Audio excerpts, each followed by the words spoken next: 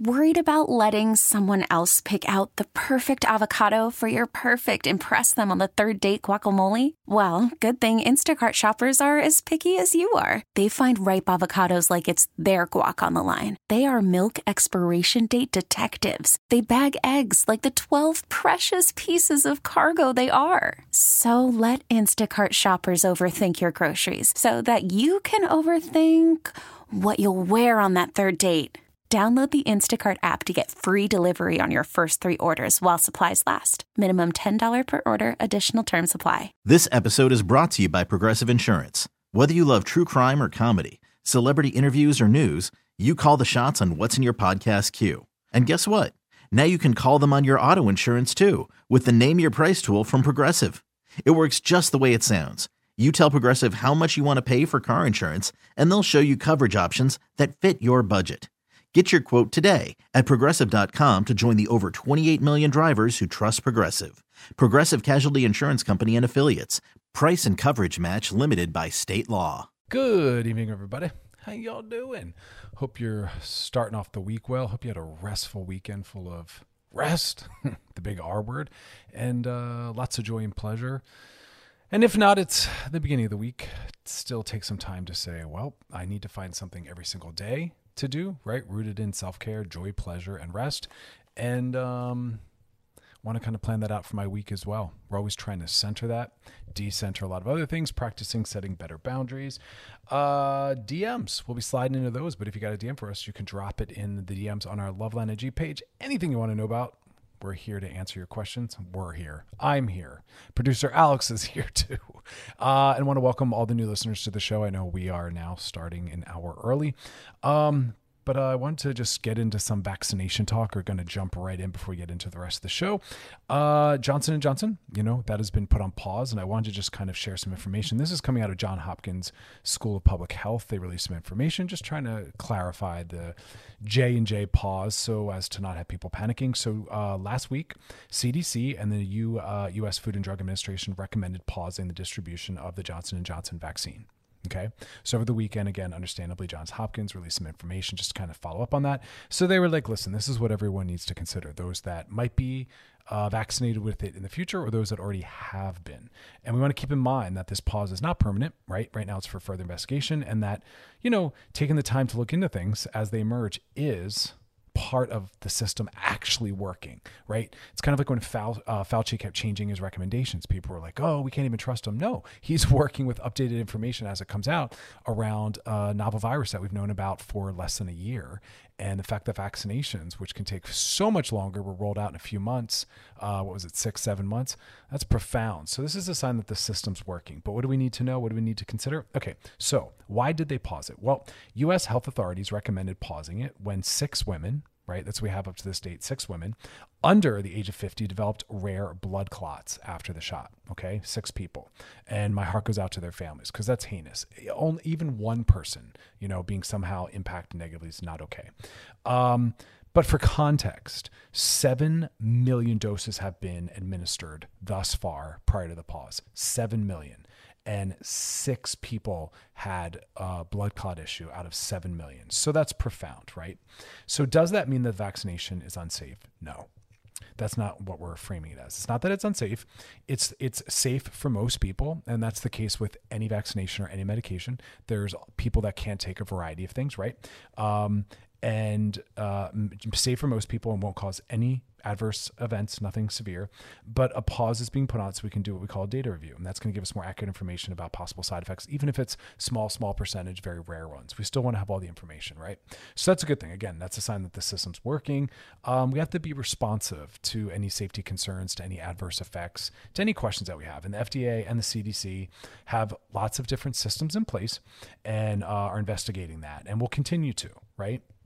And it's important, again, that we keep framing that doesn't make something unsafe. Anything that you put in your body, foods, right? Basic general medications have the possibility of creating an allergic reaction and adverse response. And so it's always about better understanding that so people can make a more educated decision. Will this affect confidence? Well, possibly. And that's why I'm reporting on this. In the short term, that might make people really, really unsure about taking that vaccination, or anyone for that matter, because of how new everything is. But this is about a strengthening longer term ongoing confidence in the system of vaccinations, right? And so that's why we're putting a pause on it. Again, that's a good sign. That's what you want to see happen. People rushing in, putting a pause, doing some further investigation. And we want to look at these events. They're being transparent, so that's important. So what happens next? Well, basically, the CDC Advisory Committee is going to review it. FDA will analyze the results. And that would lead to something that could be impactful on a wider scale, right? Different updated vaccination policies that are specific for this, or others ongoing, better guidance for those that are administering it, and also better understanding of possible treatment symptoms that could emerge, so we can have people on the lookout for that and the public better advised. So if you've already gotten the vaccination, not unless, they're saying, this is a quote, I'm going to read a quote, not unless should you worry, not unless you have experienced side effects like severe headaches, severe abdominal pain, difficulty breathing, or swollen legs about 1 to 3 weeks after vaccination, right? So if that occurs, please contact your doctor. But if not, you're good to go. What should we do in the meantime? Well, there's many vaccination possibilities that are out there, right, that are being used and allowed in the U.S. All of them are highly effective, and the system's working. So get your vaccination. You know, I got mine. We're good to go. And again, that's important because we're taking collective responsibility. It's not just what are you possibly set up for, but again, what's going to impact those around you. And as we learned about Bhutan when I was talking about it prior, I love reporting on Bhutan, so you're going to keep hearing a whole lot about it. Bhutan is a place that has been crushing the vaccinations, and we'll talk more about that. But again, I'm always reporting on them when I can. Anyway, coming up next, we're going to talk about what's a sign that you might need a mental health break. Really important, because we want to know things before they get there, so as to not burn ourselves out. And also, we're going to be doing a little couples therapy, talking about some things that predict divorce. And what do they say? Knowing is half the battle. The more you know, that's how you prevent yourself from getting into deeper problems. And then when we come back after all that, we're going to be doing some DMs. So got a DM for us, drop on our Loveline IG page. We'll be back listening to Loveline with Dr. Chris on the new channel Q and on Odyssey. All right, we're back, and we're talking about signs that indicate it is time for a mental health break. That's right, y'all. Write these things down, because this is something that comes up frequently, right? We talk about self-care. Self-care is so as to not get to a place of burnout, right? But we're still figuring that out. We're still working on, prioritizing joy, rest, self-care. So what are the things that we need to be aware of that are indicators? Well, we're headed towards, needing a mental health break, or we're already there. And again, we want to amp up that self-care every day, community care as well. We're talking more and more about that we want to be there for others, help them with their burdens, whatever they are. If we can watch someone's children, give them a break, let's do that. If we can help them with resources, let's do that. If we can help them find a job, let's do that. Community care, we are responsible for those around us. We're getting away from that rugged American individualism of every man for himself, every family for himself, every neighborhood for himself, every state for themselves, every country for themselves.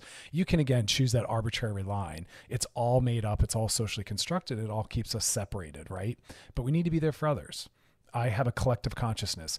I buy from every country. I don't just buy American made. Why? I want everyone to have fair labor and income. I don't care more about my country than other countries. I'm not a nationalist. I care about everyone. I want everyone to get their needs met. I could just as easily say I only care about California, or I could say just as easily I only care about my neighborhood or my block. They're all arbitrary ways to other. We're always othering. They're different race. They're different sexual orientation. They're different gender. We have so many ways to discount, dehumanize, or minimize other people, but it's about community care, right? So mental health break, though, it's really hard for people to take them. Often we use words like lazy. I was lazy over the weekend. You mean you rested? You mean you found joy and pleasure? You mean you didn't over prioritize labor? Like, lazy is not a thing. We have to get rid of that word, right? When we're not, quote unquote, working, we are allowed to do whatever we want. If you want to spend the day laying on the couch, by all means, you do so. If you want to spend the day reading, cooking, having sex, whatever it is you want to do, that's your time off. We're not using words like lazy. We're not shaming for rest, right? I still struggle with that. On Sundays, I turn my phone off. I'm not reachable on Sundays. That is my day off. I don't want to hear from anyone. And when I first started doing that, I thought I was being lazy because I would sleep in, because I would catch up on some shows I wanted to see, because I would just eat whatever I wanted to eat. I didn't want to put anything on my schedule because my days are so scheduled to an inch of my life, And then I realized I'm not being lazy. This is my day off. This is part of why I'm on the planet. Purpose and meaning. I'm not just here to work, right? Disconnecting our worth and value being tied to work. Mental health needs, hard for us, right? We prioritize physical disability and struggles and needs. If my leg hurt or I injured myself, I'd have no problem laying on the couch. But why is mental health different? Why can't I say I've been depressed all week, or I've been unable to focus because I have too many things on my mind, right? I need to actually unload my mind, right? So we're getting more holistic. So what are the main signs? Well, we're going to break them on down, but the main ones are you can't focus. You're feeling a little distracted. Relationships are suffering. Relationships are the most important thing in our life of all kinds. And if they're getting negatively impacted by anything, hobbies, your gym routine, workload, you need to push back and set boundaries on those things, because our relationships are our mental health. That's our center point. That's what makes our life have joy and passion. Also, other signs that you need a mental health break, you're showing physical signs of stress, nervous tics, eyes hurt. Eyes have a little bit of a tic. We're feeling exhausted all the time. We're tired. Our hands hurt. For me, it's my neck. I'm doing a lot of teletherapy. My neck starts to hurt from directed attention at a screen. My eyes start to hurt as well. And that gives me a sign I need to cancel some sessions. I need to take time away from the screen, Also, your self-care, whatever it is, you need to do every day or weekly, that just isn't even on your schedule anymore. It doesn't exist. That's a sign of burnout. And finally, you just feel like you're running on empty. So we're going to break each one of those down, though, a little more specifically. So the first one is you can't focus. The inability to focus means you're trying to do too much. And that means you need to set boundaries and do less. It's not about how do I push through? How do I maintain this? You can't. You need a break. So when you can't focus and you're getting distracted or you're feeling overloaded, you need to start saying no. You need to power down sooner. You need to do less. And that's really hard for people, because people usually want the solution to be some form of pushing through and doing it anyway. But it's the opposite. We need to back off when we're overloaded. We need to back off when we're stressed. You're tired, back off. Not yet to find a way. And that's why I laugh at corporate culture, where they want to bring in things like yoga and meditation as a way to push through and keep going. No, people need to work shorter hours, shorter work weeks, and rest more, right? So if you can't focus, you have too much stress, or you're trying to put your attention into too many different areas. And again, remember, stress is deadly. Stress is literally deadly. It's linked to cardiovascular disease, right? Musculoskeletal diseases, psychological disorders, right? It's horrifying. So if you have too much on your plate, ask for help. Try to delegate it to other members. That's right. Hey, honey, when I come home after working all day, I can't take on these 5 things. Let's divvy these up. Let's give these to other people, or we'll get them done this weekend. But don't keep pushing yourself to be a high producer, right? Or have high levels of productivity. It's about needing to do less and backing off. You can limit some distractions, prioritize your time, but it's really about setting boundaries at that point. Next, again, is what I think is one of the most valuable signs that you need a mental health break. Your relationships are suffering. You're not as available. You're not around. Or when you are, you're not as focused or present, right? That's the most important part of your life. We shouldn't let other things infringe on that or leak into that problematically, right? And what happens in these other areas of our lives show up in the core parts, right? So what happens in your hobbies and your passions in your professional life, it's going to impact your personal and vice versa, right? And so family, social life, friends, we don't want them to be taking a back seat, right? And so that's why we're setting boundaries and we're pushing back. Studies are showing, right? I'm looking at a study right here. This is actually by the health insurance company Cigna, found that nearly half of all Americans report feeling lonely. And I think that's because we're working too much. We're too distracted. We're feeling the need to be too productive. We're not able to show up in our lives, the things that give us purpose and meaning, our relationships. Take a quick break, and when we come back, we're going to keep talking about signs that you need a mental health break. Listen to Loveline with Dr. Chris on the new channel Q and on Odyssey. All right, we're back, and we're talking about signs that you need a mental health break, and we're looking at relationships. Your relationship starts suffering. That is no good. That is no good. Family, friends, our social lives, those are important parts of our mental health. And that's why I push back when people feel bad saying that they're trying to prioritize their social life, even with a loved one, your boyfriend, girlfriend, husband, or wife. Hey, yeah, unfortunately, I can't do that on Saturday. I can't help you clean out the garage. I'm seeing my friends. Like, that's important. That should come before some other things, right? Half of all Americans report feeling lonely. We're working longer hours. We're not taking days off, and that's putting stress on our personal relationships. But then we come home and we have more emotional or literal labor at home as well. We need to push back on that too. Even if someone's been home all day, they need to also be aware of that as well, right? This is non-gendered. Social connection is the core part of our mental health. We need to prioritize that above all. So what are we doing? Well, we're not missing family responsibilities anymore, right? We're showing up to those things. We're being present when we show up. It's no longer okay to say, sorry, I'm going to be distracted while I'm there. Sometimes it is a case. I'm glad that people are calling that out and asking for accommodation around that. But you need to be setting boundaries on other things if it's not letting you show up in the way you need to. Okay, starting to show physical signs of stress. Well, that's absolutely a sign that you need a mental health break. We're damaging our bodies. That fatigue. The American Psychological Association has found that work strain, high demands, coupled with low decision-making latitude is associated with increase of things such as coronary disease. So when we start to feel the stress physically, most likely it's already been impacting us mentally, right? So we have to acknowledge that we're feeling overloaded, right? And that means, again, dropping the bar on ourselves. Sometimes we have the expectations are too high. Maybe we need to leave things unfinished and come back to them. Maybe we need to delegate. Maybe we need to pass something along. We're talking about all the different domains of our life, right? Also, when self-care just goes by the wayside, that for me is a powerful one. When I know what I need to do every day and I know what I need to do every weekend. And if I'm not able to focus and create those things, well, then I'm not taking care of myself. And I'm doing that to the detriment of over-focusing on something else. And without me, I am nothing. I am my tool in every domain of my life, right? It's not just about my labor. It requires me, right? So we all need to know what our daily requirements are for self-care. And we need to not let those get pushed out or deprioritized, right? Don't be skipping your breaks or your lunches. Don't be missing important appointments. Don't be neglecting your personal private downtime, time for joy, right? Time for rest. You have to get in the habit of doing that. I've been really tracking that every day. Am I getting these 3 to 5 things in? And if not, then I'm doing too much. And those things, my self-care, aren't the things that get squeezed out. It's work, right? Finally, you're running on empty. You're tired all the time. Parts of your body are hurting. Maybe you're not sleeping well. You're not eating the foods that make you feel good. Oh man. So now we're talking about your physical energy, your emotional energy. You're not fueling yourself. You're not resting. This is when I tell people maybe you need a vacation. Some people get to the point where it's not just a matter of these small tweaks or fixes. They literally need time away from everything. But I don't believe people even know how to take vacations. People will still take expectations with them. Right?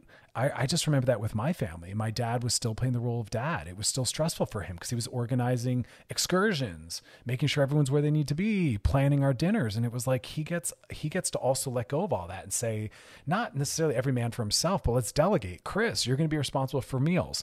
My mom, you're going to be responsible for getting everyone together. To whoever else is with us, you're going to be responsible for handling excursions. I get to not play dad while I'm here as well. And so I want to remind people, whatever your roles are in life, you have to find spaces and times where you're letting go of all of them and you're not having to necessarily fulfill that while having a break or a vacation. Because then what are you doing? You're then basically running your life the same way, but just in a different location, right? Don't take that with you. Leave everything behind. When I go on vacation, I put my phone away. I'm not reachable. I don't want to see social media. I don't want to know what's going on in the news. I don't want to hear from anyone or anything. I'm letting go of my labels and my expectations, and I'm just being centered in rest, self-care, and pleasure. And we need to be doing that on our weekends as well. I can't tell you, I would say 90% of the clients I'm working with right now are all exhausted and burnt out. And the problem is they need to be setting boundaries. And they're somehow thinking, help me figure out a way to maintain and push through. And it's like, no, that's more damage. The solution is, how do I back off, say no, turn things down, and set boundaries? Right? But again, we're taught as good Americans to work hard, to burn ourselves out. It's that whole grind culture thing. And it's creating physical issues, literal disease, psychologically and physically. So we're not doing that anymore. We're not burning ourselves out. So those are the signs that it's time for a mental health break. And we're trying to do our best to not actually even have to get there. And that's why I hate words like resilient. Don't be resilient. Create your life as best as you can so that you don't have these forces that require resilience. You know what I mean? Build a functional life to the best you can. And then we don't need words like that. All right, coming up next, we're going to be sliding into those DMs. If you got a DM for us, drop it in our Loveline IG page, whatever your question is. Someone else might be wondering the same thing. So by helping you, you're helping them.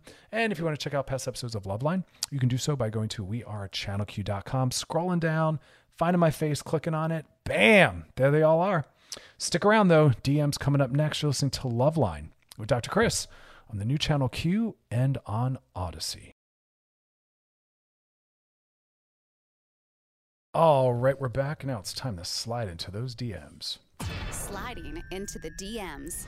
Today's question says, hey, Dr. Chris, this might be kind of a dark question. Might be interesting, though. Is a man less likely to be violent if he has one or more strong female relationships in his life, like a mother, sisters, etc.? Ah, interesting. I like questions like this. So here's the thing. And I don't say this in a flippant way. I truly mean this. We all have this thing called psychology. And psychology is bio, psycho, and social. It's really the culmination and the intersection of your biology, which genetics matter for sure, but they're not destiny. Nothing is predetermined. Your socialization really deeply impacts what will be expressed, how it is expressed, and then your psychology, which is also built by genetics. It's also built by socialization. It's also built by fantasy and experience. So all those factors are what come together to create who someone is or how they encounter something. And that's why two children can be raised in the same family, but yet they have completely different lives because they have different social worlds, different genetics, right? One's taller, one's shorter, one's larger bodied, one's more straight or smaller bodied. All those factors are going to impact how someone sees themselves, how they see the world, how they're socialized. So no two people have the same experience, not even twins. My bigger point, though, is you can think of something also like the ability to maybe play the piano really well, right? Someone might be born with the innate capacity to be great at the piano, but if they're from a family where they are never introduced to a piano, never sit in front of piano, never are given the opportunity to express interest or get lessons, that'll never manifest. It doesn't matter that genetically that possibility existed. Situations were never created in which that could be expressed and seen. And so there's a lot of maybe some of the top athletes or artists or musicians exist right now, but it'll never come to fruition because they're never given the opportunity to engage into those things, right? So all that stuff matters. So all that to say also that based on early childhood experience, that can make us move towards or away from something. You know, someone who comes from an abusive childhood where their parents are abusive, that might set them up to be abusers themselves, or quite the opposite. Where as a result of that, they work very hard and are very conscious about always being soft and always being loving and always being empathetic. It can go in either direction. So you can't really answer a question like that. You can look at some stats, but that's not going to speak for everyone's experience. So sure, but here, let me say also like this. If you're raised with a mother or a sister, it depends how they perceive their gender and how they're engaged in the world. You know, we can have a lot of female role models, but they subscribe to traditional norms and gender roles, right? And they present one way, or the opposite, and it influences us. You know, I was raised in a family that's very open-minded, very liberal, really big on education. And so I was always traveling the world. I was always being introduced to different cultures and different individuals. I got a lot of education myself in a multitude of larger cities. And all those things set me up to have a certain perspective and understanding of the world.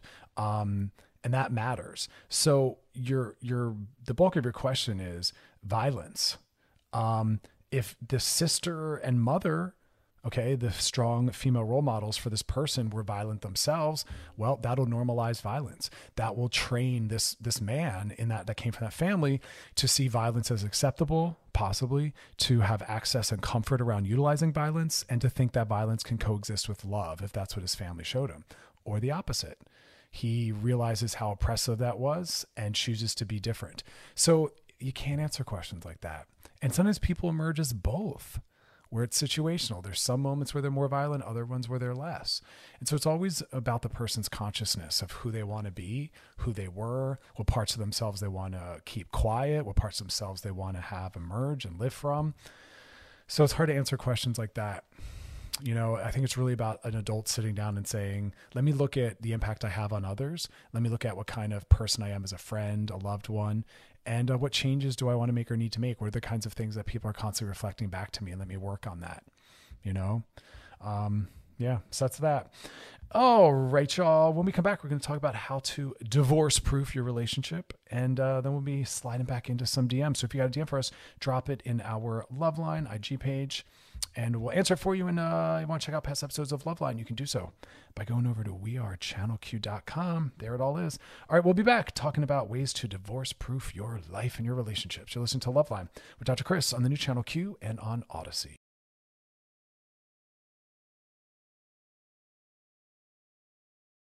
All right, we're back, and I'm going to try to help divorce-proof your life. I know. This actually applies to everyone, though. This is basic, general, good relational stuff. Trying to make sure at least a couple times a week I'm weaving in all the relational stuff, because that's what comes up in my office all the time. You know what I mean? Every now and then you're like, oh, I thought everyone got the memo. They didn't.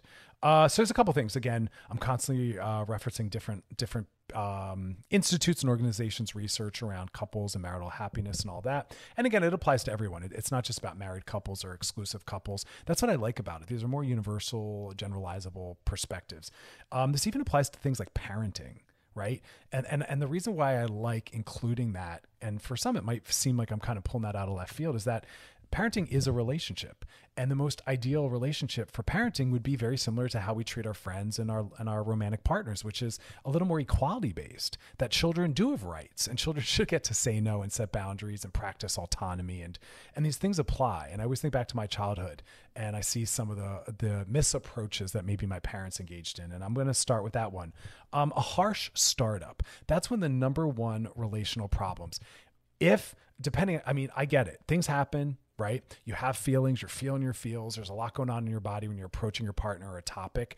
But just like a good parent, you need to approach from a regulated place, because the thing I haven't been talking enough about is we're thinking in what I call relational terms. We're thinking relationally, which means we're considering the impact of what we're about to say or do in our tone and our behavior on the relationship in question. And we want this person to stay in relationship with us and to us. And so we're not trying to burn it down, burn it out, shove them out, right? You're not talking to your enemy. In a harsh startup, we shouldn't really be using it with anyone, but that should be applied for people that we don't care about how they feel as a result of our conversation. But if you're approaching someone you care about, a friend, a loved one, or a child, or your kid, well, the assumption is you're trying to maintain the relationship. And so you have to think relationally, how is my approach impacting it? And if you're starting off harsh, not good. That's when the number one things that burns out relationships is the person approaches in a harsh, conflictual way. Start soft. Stats show us, ready? 96% of the time, 96, you can predict the outcome of a conversation based on the first 3 minutes, which means how they enter it.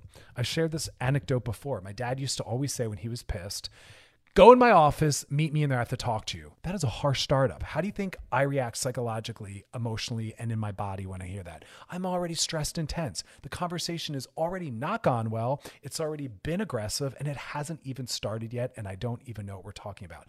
We're at a soft startup, like, hey, Chris, do you have a minute? And I'd say, yeah, sure, what's going on? I wanted to just float something by you or talk to you about something. Even if it's serious, you can do a soft startup. Your seriousness can still be communicated. But we need to do soft startups. 96% of conversations, the determination of how it ends, how it feels, how it goes, is the first 3 minutes. Soft startups. Let the person have their own experience of the topic. Don't already frame it as bad or negative. It already spikes the anxiety. It already spikes the aggression, right? So calm. Because again, we're talking to someone we care about, someone who we want them to feel safe to stay in the conversation with us and in the relationship, right? We're not trying to burn it or them out, right? So again, startup matters. That's massive, right? Okay. That 96% is massive, because then the content, if we start calm, we start loving, we start soft, then the content is what people wind up responding to, not us, not our entry point.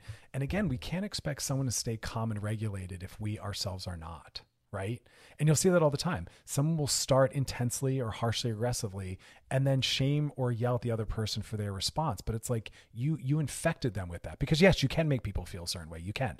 It's not true when someone says people can't make you feel anyway. Yes, they can. It's called empathy, mirror neurons, interpersonal neurobiology. Yes, we are impacted by others. We mirror them.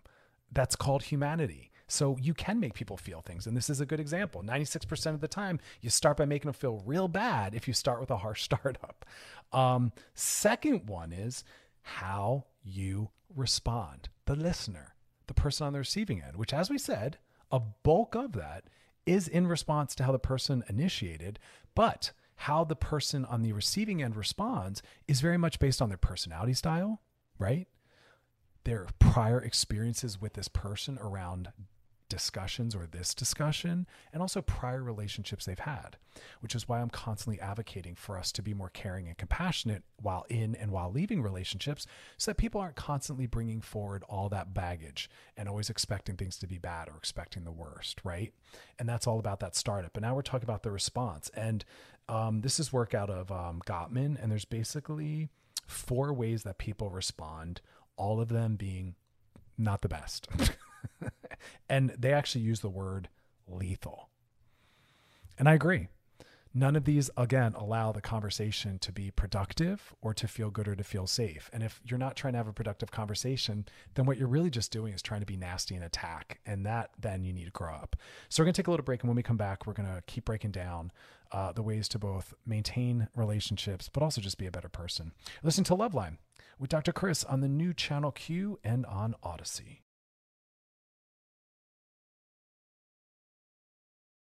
All right, we're back and we're talking about better ways to have conversations. This is research. I'm kind of translating it a little bit. This is research that I'm taking out of How to Divorce Proof Your Relationship or Marriage, and I'm making it more general relational skills because it really applies to every relationship, parent and child, friend and friend, someone you love. And again, the first one we were saying is just the harsh startup. Don't do that. How you frame, enter, and begin a conversation powerfully impacts how it goes and how the other person feels. And communication is all about being understood. And so it shouldn't ever be about making the other person feel bad or as though it's not safe or they can't stay connected, right? And so we're using a soft startup always. And if you can't do that, well, then you need to work on self-regulation. You need to calm the heck down before you approach someone to talk about something. It will never go well if you're starting a conversation or sending a text or email from a place of agitation, which, by the way, no serious discussion should ever be had over text. Get the person on the phone, and if you can't, breathe, calm down, and wait until you can. It is far easier to say harsh, problematic things when there's not a human being in front of you or on the phone listening to you, right? And so that's why no serious talk over text. Text is supposed to be checking in, quick statements, sharing a photo, or whatever it is. Nothing really that deep. Okay, so then we were moving on to what about the person on the receiving end? There's a couple ways that people respond that don't further help this along. And Gottman's work shows it to be lethal. And he breaks it down into 4. There's more than 4, but we'll go with his for a second. He says that the way people respond is criticism, contempt, defensiveness, or stonewalling. None of these are productive. None of these are good. And so these are things you want to identify in yourself, because we always start by looking at ourselves first. We're not using this as a way to be defensive and look at others. Start with yourself. Number 1, do you criticize? That is never going to lead to a healthy relationship. If you have something you want to communicate, make it a request. Criticism is saying you're bad, you're wrong, you never, and you make it about the person, their personality, their character style, their ethics. Make a request. If you need something, request it. Hey, it would mean a lot to me if you could. Hey, moving forward, can you? Make a request. It's softer. It's part of that soft startup. It also feels more humanized. Also, contempt. If you have deep resentment for the person you're in a relationship with, start there before we even get to whatever we're talking about at the issues. You don't like this person anymore. That is the number one thing that will tank a relationship. You have to work on having that friendship. If you guys don't have a friendship at the core of your relationship, which means we like and enjoy each other, nothing else matters. Go right to that, work on that, or it's time to go. Some people, the resentment and contempt is too deep. It will not get resolved, and it's time to go. But none of these other factors matter if you do not like this person anymore. Your friend, your child, your parent, your loved one. Start working on the friendship. And here are tons of people making those jokes. Golf saved my marriage. My husband's never home. That's contempt. That's resentment. Work on that or get out. It's time to go. You need some couples therapy, or it's time to bounce. You're making each other miserable. Why be in a relationship if you don't like them and you're always trying to make sure they're never around you? Well, then what is it why do you psychologically need to still be in that relationship? Set them free. Set yourself free. Grow up a little bit. I know it's scary to maybe step into singledom again, but like, you're making each other miserable. There's no valor in that. That is absolutely not healthy to be like, we stuck it out for 30 years. Really? You both made yourselves miserable and it was toxic. Shame on you. Like, that's heartbreaking. See tons of marriages like that. You ain't staying together for the kids. They do better with single happy parents than two miserable angry parents. Next, defensiveness. Communication's about listening. Communication's about understanding the other. There's no room for defensiveness if someone's sharing their experience with you. Even if it's about you, you're listening to better understand. You're not working on your defense to tell them they're wrong. Because healthy conversations and communication is not about who's right or wrong. It's about this person sharing something with me. I'm here to understand. So maybe I ask clarifying questions, but I'm not trying to defend myself. And finally, stonewalling, which is basically that person where it's like they throw up a big wall. You're always nagging, not right now, blah, blah, and they're not even hearing and they're not even open. Don't be that person. You have to be in a healthy relationship. You have to be approachable. You have to be open to discussion and dialogue. You have to be open to someone holding up a mirror and saying, this is what it's like to be in a relationship with you. In fact, I mandate that all couples do that every couple months, at least once a year. Sit down and say, how's our relationship been this past year? What do we want to do more of? What do we want to do less of? We've talked about that, but stonewalling shuts it all down. Being impenetrable. You have to be willing to settle down, self-regulation, and say, we're in a relationship of whatever kind. I'm open to hearing what it's like and what changes need to be made. That's all I look for in a couple to work with them therapeutically, is that they're open to hearing that. They're open to growing. They're open to change. Stonewalling, shutting everything down, shutting your partner out. That means I'm staying the same. I'm not safe to be approached or talk about things, and nothing's ever going to shift. And then the partner should go. That's the worst kind of response to get. Body language, they talk a lot about, and also finally, it's about repair attempts. And that's a confusing term to some. And basically what I say, whoever's in front of me, I don't care who started it. I don't care who said what. If you want to be in and maintain a relationship, every partner has to be willing and open to making a repair attempt and to receive the repair attempt from their partner. Grudges help no one. Resentment helps no one. If someone's taking accountability and they're apologizing and they're saying they want to do better and they're telling you how they can, you accept it. And you have to be willing to afford that as well. I don't care who said or started what. If someone says to me, I need your advice, I will always say to them, go repair. Be the bigger person. Be pro-relationship. Show them how much they mean to you. Maybe you're higher functioning. Maybe you have higher mental health. Lean into that. Sometimes we are further along. Sometimes we do have a higher level of functioning, and then we do have to be better. Yes, it's okay for you to always be the one to initiate that, even if you're not the one who started it. What do you care about, being right or being in a relationship? And if you care more about being right, you have some work to do. You're not healthy. It's about the relationship. How can I help get this further along and be better? Parents have to do that. They can't be like, oh, well, my 7-year-old started it. It's like, are you kidding? You're an adult. But as adults, we need to sometimes be the bigger adult too, right? We have to be willing to do those things. People try to make all these different defensive maneuvers to not have to step into that vulnerability or those repair attempts. We get nowhere without that, because relationships are about conflict. It's going to happen. It shouldn't be a lot of conflict. Please, if it is, get some work or get out. But conflict will emerge. It will happen, All right, y'all. We're going to take a little break. Stick around. We'll be doing some DMs. If you got a DM for us, drop it in our Loveline IG page. Whatever you're wondering about, we're here for you. You're listening to Loveline with Dr. Chris on the new channel Q and on Odyssey. All right, we're back, and we're going to quickly talk about casual sex. A study came out looking at, is casual sex emotionally positive? The answer turned out to be yes. And a lot of people shame. They're like, oh, hookup culture, it's negative. People are harmed. Well, as always, it depends on the health of the people involved. Healthy people involved in anything tends to go pretty well. If they're not, then they're not. So whether they're participating in hookup culture or not, if people aren't so healthy, well, they're harming each other as friends or just as romance partners. So it doesn't really matter. The sex isn't as important as the people involved. But I want to break down some of the key points from the study, because I think there's some interesting things. So this was a review of more than 70 different studies. So I love that, right? It's a cumulative review, meta review. And I wanted to look at the factors that predicted a better outcome around hookups and whether or not they're different for men or women, because we're still thinking in terms of gender. And again, just want to call it out because we're thinking intersectionally. They're just looking at male or female. And what's unfortunate about that is that, well, the race matters, the sexual orientation matters, their body shape and size matters. Why? Well, because the black women and white women are different. They come from different places. Hetero versus homo also matters. The gay community tends to be a little more open to casual and hookup culture. Like all these factors matter. Is this someone who's larger bodied? Okay, well, we got body shame in there. So I get really frustrated when people try to reduce it down to, we did a study on men and women as though nothing else matters. Age matters too. How old were these people that were in these studies? It's not just they're all the same, as though an 18-year-old woman is the same as a 70-year-old woman. Are you kidding? The ethics are different. The social norms are different. Like it all matters. So hold all these studies and the outcomes very loosely, truly.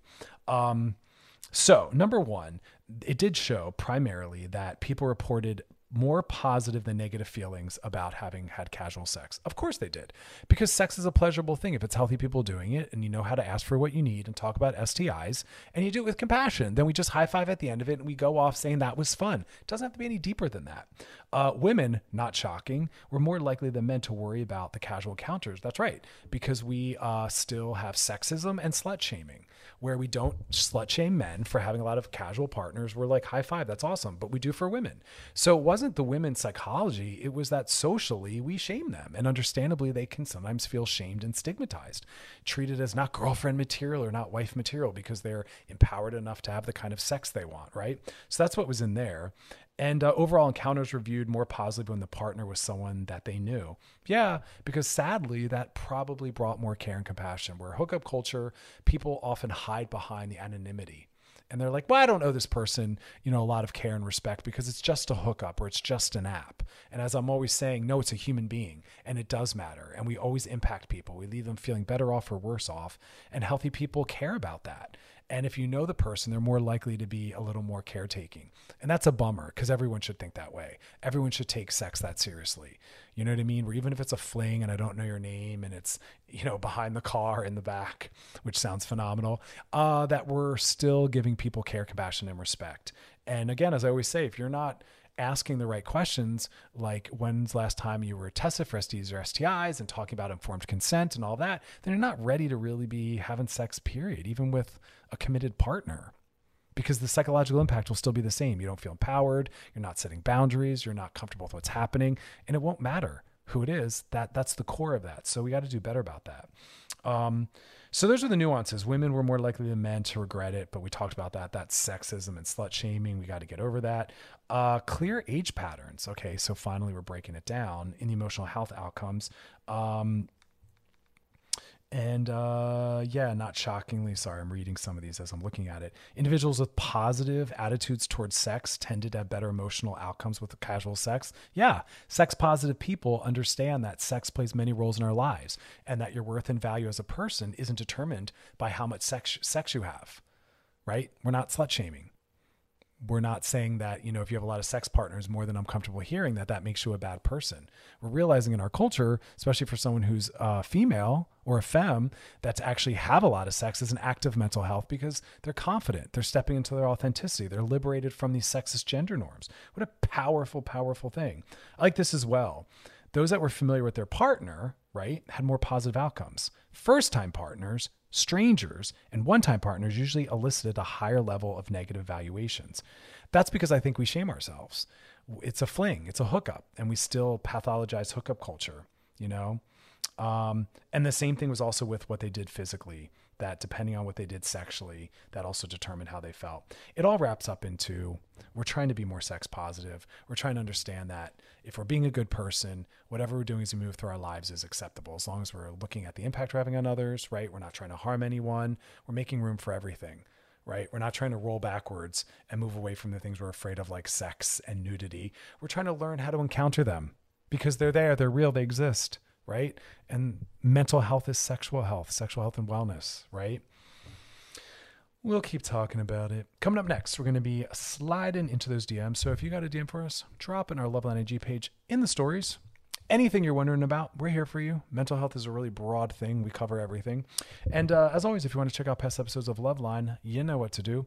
Go over to wearechannelq.com, scroll down, click on my face, and there they are. But give us a follow back on our social media. Things have been a little bit quiet. We're still getting some of the old school fans out, getting some of the new ones in. So we're here for you. All right, we'll be back. You're listening to Loveline with Dr. Chris on the new Channel Q and on Odyssey. All right, we're back. Now it's time to slide into those DMs. Sliding into the DMs. This question says, hey, Dr. Chris, excuse me. How do you tell your boyfriend you think it's time to break up? Bum, bum, bum. We really don't have anything in common. And I feel like I got into this relationship for selfish reasons. Man, so black and white. I'll say this much. I like how assured you are. I like how decisive you are. I like how confident you are that this isn't good. It never was good. It's not going to be good. I like that kind of a self-awareness. So I think that's beautiful. Nothing in common, you know? And again, just to like make this a little bit of a learning lesson, it's not about having things in common as much as it's about compatibility.